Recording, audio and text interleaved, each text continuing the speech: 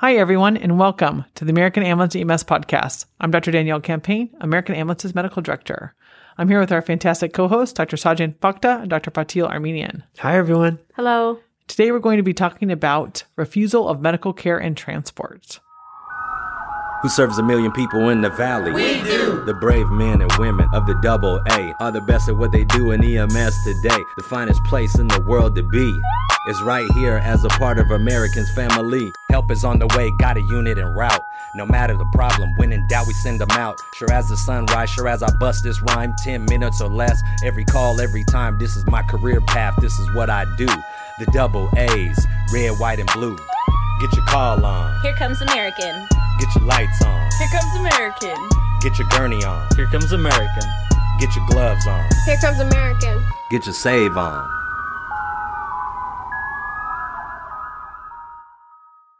So let's talk about this interesting topic. We call it RMCT. So you're refusing for medical care and transport. Someone's activated the 911 system.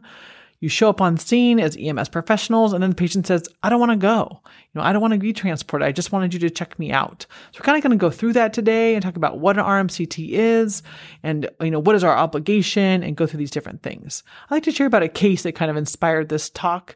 And that was we had a paramedic call in to the base hospital about a patient who ingested some unknown medications, and then a family member had called 911, and then the patient didn't want to go in. The patient was an adult, was with it, and then investigating and getting on the phone with them, was trying to figure out what medication did they ingest. They really intentionally want to harm themselves, or was it an accidental ingestion? So he really kind of dove into all the intricate details of this case. And it turned out that it was an intentional ingestion. So they ended up getting PD on the scene. The patient ended up being put on 5150 and then ended up coming in. So I think it was great by the paramedic to recognize that this wasn't a traditional refusal of care. And for those of you not in California, 5150 is our mandatory 72-hour psychiatric hold that is placed on someone if they're a danger to themselves, a danger to others, or gravely disabled. Yeah, so I'd like to just mention how RMCTs, they're kind of a dangerous time for the medic, right? It opens themselves up to liability. Someone called 911, somebody really reported this as an emergency, and then now we're leaving this patient behind. So let's go through RMCTs. A lot of studies talk about how RMCTs, this refusal of medical care and transport, actually happen in the last 2 hours of your shift. And so one of the things you want to do as an EMS professional is really double check your motives when you're signing someone out at the end of your shift. Really ask yourself, have you done your due diligence to make sure the patient understands the gravity of their decision? Does the patient really realize that they might be able to die? They're not going to get treatment. It's something that just happens, circumstances that the patient didn't want to go and it happened to be at the end of your shift. Or are you hoping to RMCT them at the end of your shift because you'd rather not go into the hospital and drive all the way in and have to wait in line to hand off your patient? And we know EMS waits are getting longer with our busy system. I had no idea about this stat, actually. I find that fascinating because I know for myself, by the end of the shift, I'm tired and exhausted, and I could totally see that happening. It's the same thing with physicians. So AMA, we call it against medical advice, but it's the same thing. More patients in the last 2 hours of their shift than the other time. And so I think earlier on your shift, you're more energetic. You're not as beaten down. You go talk to that patient, we're waiting for the CAT scan. We're really worried you have an appendicitis. Or at the end of your shift, when they want to leave, you're like, okay, sounds good. So you really have to check your motives and check yourself. All of us healthcare professionals do that. We're doing the right thing by the patient always. And we really worry about this, especially in kids and older people. They or their families call 911, and they're often sicker than they appear. So please be extra cautious when you're dealing with an RMCT with this patient population. There are several studies that show that kids and adults over the age of 60 who RMCT are very likely to call 911 again within the next 24 hours and get admitted to a hospital. So just a few of these studies. The first study was published in 2018, looking at 1,000 patients in Scandinavia. And the EMS team in these cases went on scene, did an assessment, and did not transport. And unfortunately, 25% ended up going to a hospital within the next 24 hours, with a large percentage needing an urgent admission. So the next study that we're going to touch on, also a Scandinavian study, which, sidebar, I love Scandinavian research because they have a wholly integrated healthcare system where EMS and hospital and clinic data is all in one big group. So when you look at a patient's medical record, every single thing is in there. So you can do great studies with great data. So that's my sidebar. Moving on, this next study also comes out of Scandinavia, and it was a systematic review of 67 studies looking at non-transport in an ambulance system. And there was more non-transport of the elderly and children, and they demonstrated that 19% of the patients who were initially not transported showed up to an ED within 24 hours. Now, in another study, this one was in Utah, published in Annals of Emergency Medicine in 2003, they looked at 270,000 EMS calls. And this is from their entire statewide EMS system. They had a 5% overall refusal of transport number. And 20% of those had a subsequent EMS dispatch and transport to a hospital. This need for hospitalization was highest among patients above age 60 or under age 3. And of the people who died within days of EMS not transporting, 76% of those deaths were greater than 64 years old. And so when I hear these studies and talking about them, I always think, gosh, if you're signing that form or going through it with somebody who's over age 65 or young, under age 3, you really got to in the back of your head say, you could be really sick and don't know it, and really kind of share that with them. You can share that with the patient. Like studies show that people are sicker when they're older or younger. And so I really want to take you to the hospital, or at least have them make an informed decision. So I kind of have a phrase I like to use in American Ambulance that I get teased for, but I always like to talk about if you're going to RMCT an elderly person, you got to think hot potato. Remember your kids, you played that hot potato game? If their chance of dying is much higher and you really don't want to be the last person in contact with this patient. So I feel like call the base, get the base hospital involved, utilize all your resources before you're caught with a hot potato. So a big thing to talk about is capacity. So the decision to allow a patient to refuse care and to refuse transport may be one of the riskiest decisions we make. So medical providers and EMS are not required to assess their competency. That's really for a judge and the legal system to decide. It's your job to assess capacity. So I want to really talk about the difference between that. So questions that help determine if a patient has capacity to make this decision. What are the risks of you not going to the hospital? Like, do they understand that? What could happen if you choose to not be transported to a hospital? Or why do you think this is the best option for you at this time? And why have you chosen to not go to the hospital? So I feel like if a patient can give you really kind of legitimate, rational answers to those 4 questions, then sure, they probably have capacity to make that decision to not go. Here in the United States, we're always allowed to refuse transport and refuse care. We just want to make sure they have the capacity to make that decision. And sometimes refusal on the part of the patient is simply because they've had a bad experience at one hospital. And if you take the time to ask them that question, then they'll tell you, I had a really bad experience at this hospital. And again, in our system, the patient has the ability to choose which hospital they'd like to be transported to. And they are very willing to accept transport to a different hospital than the one they'd gone to before.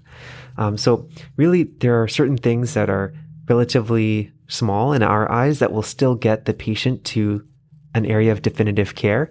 And just asking these questions and trying to get to the bottom of it will help you do the right thing for the patient. And I feel like some of these are very easy, right? A patient and they're totally with it. They totally answer the questions. They're totally with it. It's like, great, I feel comfortable. But then when alcohol is on board or some drug use is on board, they're a little bit altered, they have a little bit of baseline dementia. That's really hard for an EMS professional, a paramedic, an EMT to determine. And so if you're unsure if they have capacity, I feel like it's a big dilemma in your head. Like, are you taking away a patient's civil rights, or do you risk releasing them when they could be suffering from a serious injury or illness? And that's a major thing that when medics call in to the base hospital that we talk about, is this patient really understanding what's going on? Though they may be a GCS 15 and may be answering all the questions semi-appropriately, are they really understanding the gravity of the situation? Are there family members there that can tell you, this person isn't acting like themselves, or, this person had a few drinks tonight. I'm not sure that they'd make the same decision if they didn't have those drinks. And so having that extra information, being as cautious as possible, plays a really big role in ultimately caring for the patient. Let's go through some frequently asked questions that have come up by medics, and we've investigated those. So the first question is always, don't I risk criminal charges for false imprisonment or battery if I take the patient against their will? Now, the good news is the courts almost universally rule in favor of those who act in good faith on behalf of their patients in emergency situations. So really ask yourself, if this was your family member, your mother, your father, your sister, your brother, what would you want the paramedic to do? If you're doing the right thing by the patient and acting in their best interest, you can't go wrong. Another question is, but the patient signed the RMCT form, the risk is on them. That's actually not true. EMS professionals are much more likely to be sued for failure to treat than for providing reasonable treatment without consent, actually. So when in doubt, call the base and get some extra help. If capacity is in question, your suspicion for illness or injury should play heavily into this decision. Let's go through a couple cases or 2 cases to look at that. So you respond to a patient that's 70 years old, they're complaining of chest pain, they're sweaty, they're now feeling better after taking their own nitroglycerin tablets. Of course, in your mind, you're worried about them having a STEMI. Now this patient doesn't want to go to the hospital. Are they competent? Do they have capacity? How worried are you, right? Versus you respond to a patient who's in a small fender bender motor vehicle crash. They complain of pain and an abrasion, and the pain is in their lower extremity. So which one do you feel more comfortable RMCTing? All of us know that 70-year-old patient with chest pain who was sweaty but now feels better after nitro has a large possibility of having a huge complication medically. So I think what they're complaining for and what you got called out for really makes a difference in this decision. If you got called out for a very minor thing, you feel more comfortable leaving them at home versus something very serious. Now, this happens in hospitals too. In hospitals, we call it leaving AMA, or against medical advice, not the American Medical Association.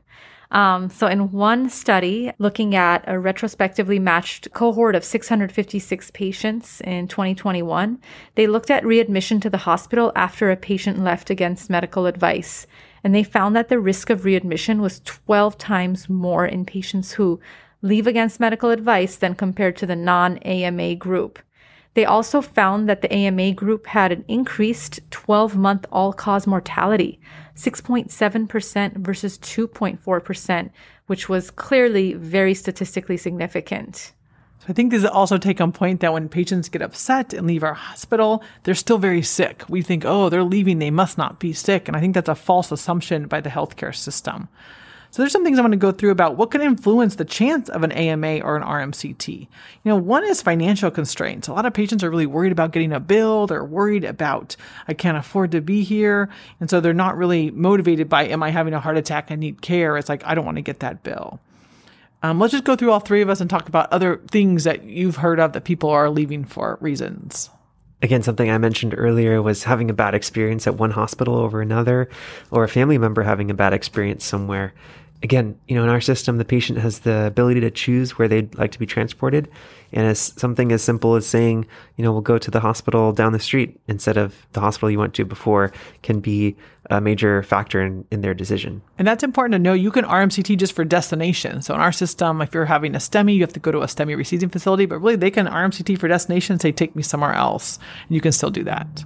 I think another big thing, which I see in the emergency department a lot, so I'm sure it happens in the pre-hospital setting too, but it's just perceived lack of caring from the patients. They feel like, maybe the person that's supposed to be caring for them isn't giving them their full attention, or has, their arms crossed, or is sighing, or acting like that patient is a bother to them. And so just that general sense of not feeling cared for, I think, can make people want to leave. And I think also there is kind of a general mistrust of the medical system, sadly, nowadays. And I feel like if they feel better or whatever their emergency was, but they activated the 911 system as whatever made them go to the emergency department, now they change their mind. They're like, I don't trust you. And so I think some of that's on us to kind of, in a short time period in the emergency department, or a short time period, on a scene of a call, have to kind of gain that patient's trust and know that we are trying to do the best thing for them and we're not out, to take advantage of them. Let's just go through our local SEMSA refusal of medical care and transport RMCT protocol. So some of the questions that you go through are, first, does the patient have a Glasgow Coma score of 15? Are there any barriers to communication with the patient? The patient's competency is not affected by alcohol or drugs. The patient is not exhibiting signs or symptoms of behavioral emergencies. And then some assessments of competency. First, does the patient understand their medical condition? Does the patient understand their treatment options? And does the patient understand the potential risk of refusing treatment? And then there's a general question that you answer for yourself. Does this EMT or paramedic have any concerns about the patient's competency. If there are any concerns, then base contact is actually required. And then family or bystanders, are they not expressing any concern about the patient's decision? How comfortable are they? If they are expressing concern, then actually base contact is also required. Now, what I do want to point out one more time, and I know Sajan brought this up, but just because you have a GCS score of 15, again, does not mean that you're competent to make this decision. And I find with all the RMCT calls I've had to take over many years, that's a little point that comes up again and again. Well, this patient is GCS 15, but again, they might not be competent to still make this decision for themselves. And just remember to give you a backstory. So the GCS, the Glasgow Coma Score, was developed as a trauma score. It's really only proven and scientifically proven to be used in trauma. So I get hit in the head, then you can assess their GCS. But a lot of these people are a little altered, but they still know the year. They still can talk. They still can move their arms. But they are a little confused. And then if you ask them those mini mental status questions, like if I dropped an envelope that was totally addressed and stamped and you found it, what would you do with it? They could give you this very random answer. And so those are kind of things you kind of want to delve deeper than just a GCS. So let's go to the summary, the take-home points. What do we want people to remember? I'm going to steal Danielle's phrase and just say RMCTs are hot potatoes. You don't want to be the last person caught with a patient that's going to have something bad happen to them. So this is dangerous territory, and you must tread with caution. I was really surprised by the stat of more RMCTs occurring in the last few hours of the shift. So if that is happening to you, just take a step back and reassess what's going on and if this is truly the right thing for the patient. And my take-home point is make sure that you really assess capacity. You know, are they really having the right capacity to make this decision? It is a critical decision. And we know if you're over age 60 and under age 3, the chance of readmission, even death, goes up. And so this is a big decision to make. So we really want to let those patients know, make sure they're making the right decision. So thanks, everyone. Thank you. Thanks. If you guys like the American Ambulance EMS podcast and you feel like this has been useful for you, please give us a 5-star review on the iTunes store so that we can move up in the ratings so that other pre-hospital professionals can listen to us as well. And we're also taking any solicitations for ideas or topics that you want covered, and you can email us anytime at podcast@americanambulance.com. Once again, that's podcast@americanambulance.com. Thanks. Thank you for joining us on the American Ambulance EMS podcast, produced by American Ambulance in Fresno, California. The views of the guests and the hosts of this show are their own and don't necessarily reflect the views of American Ambulance or UCSF Fresno. The theme song for the show is written and performed by Roshan Roach. The beats were created by Young Pear and Brett Schoenwald. And I'm John Mark Bergen, American Ambulance's media producer, saying thanks for joining us. Have a great shift and stay safe out there.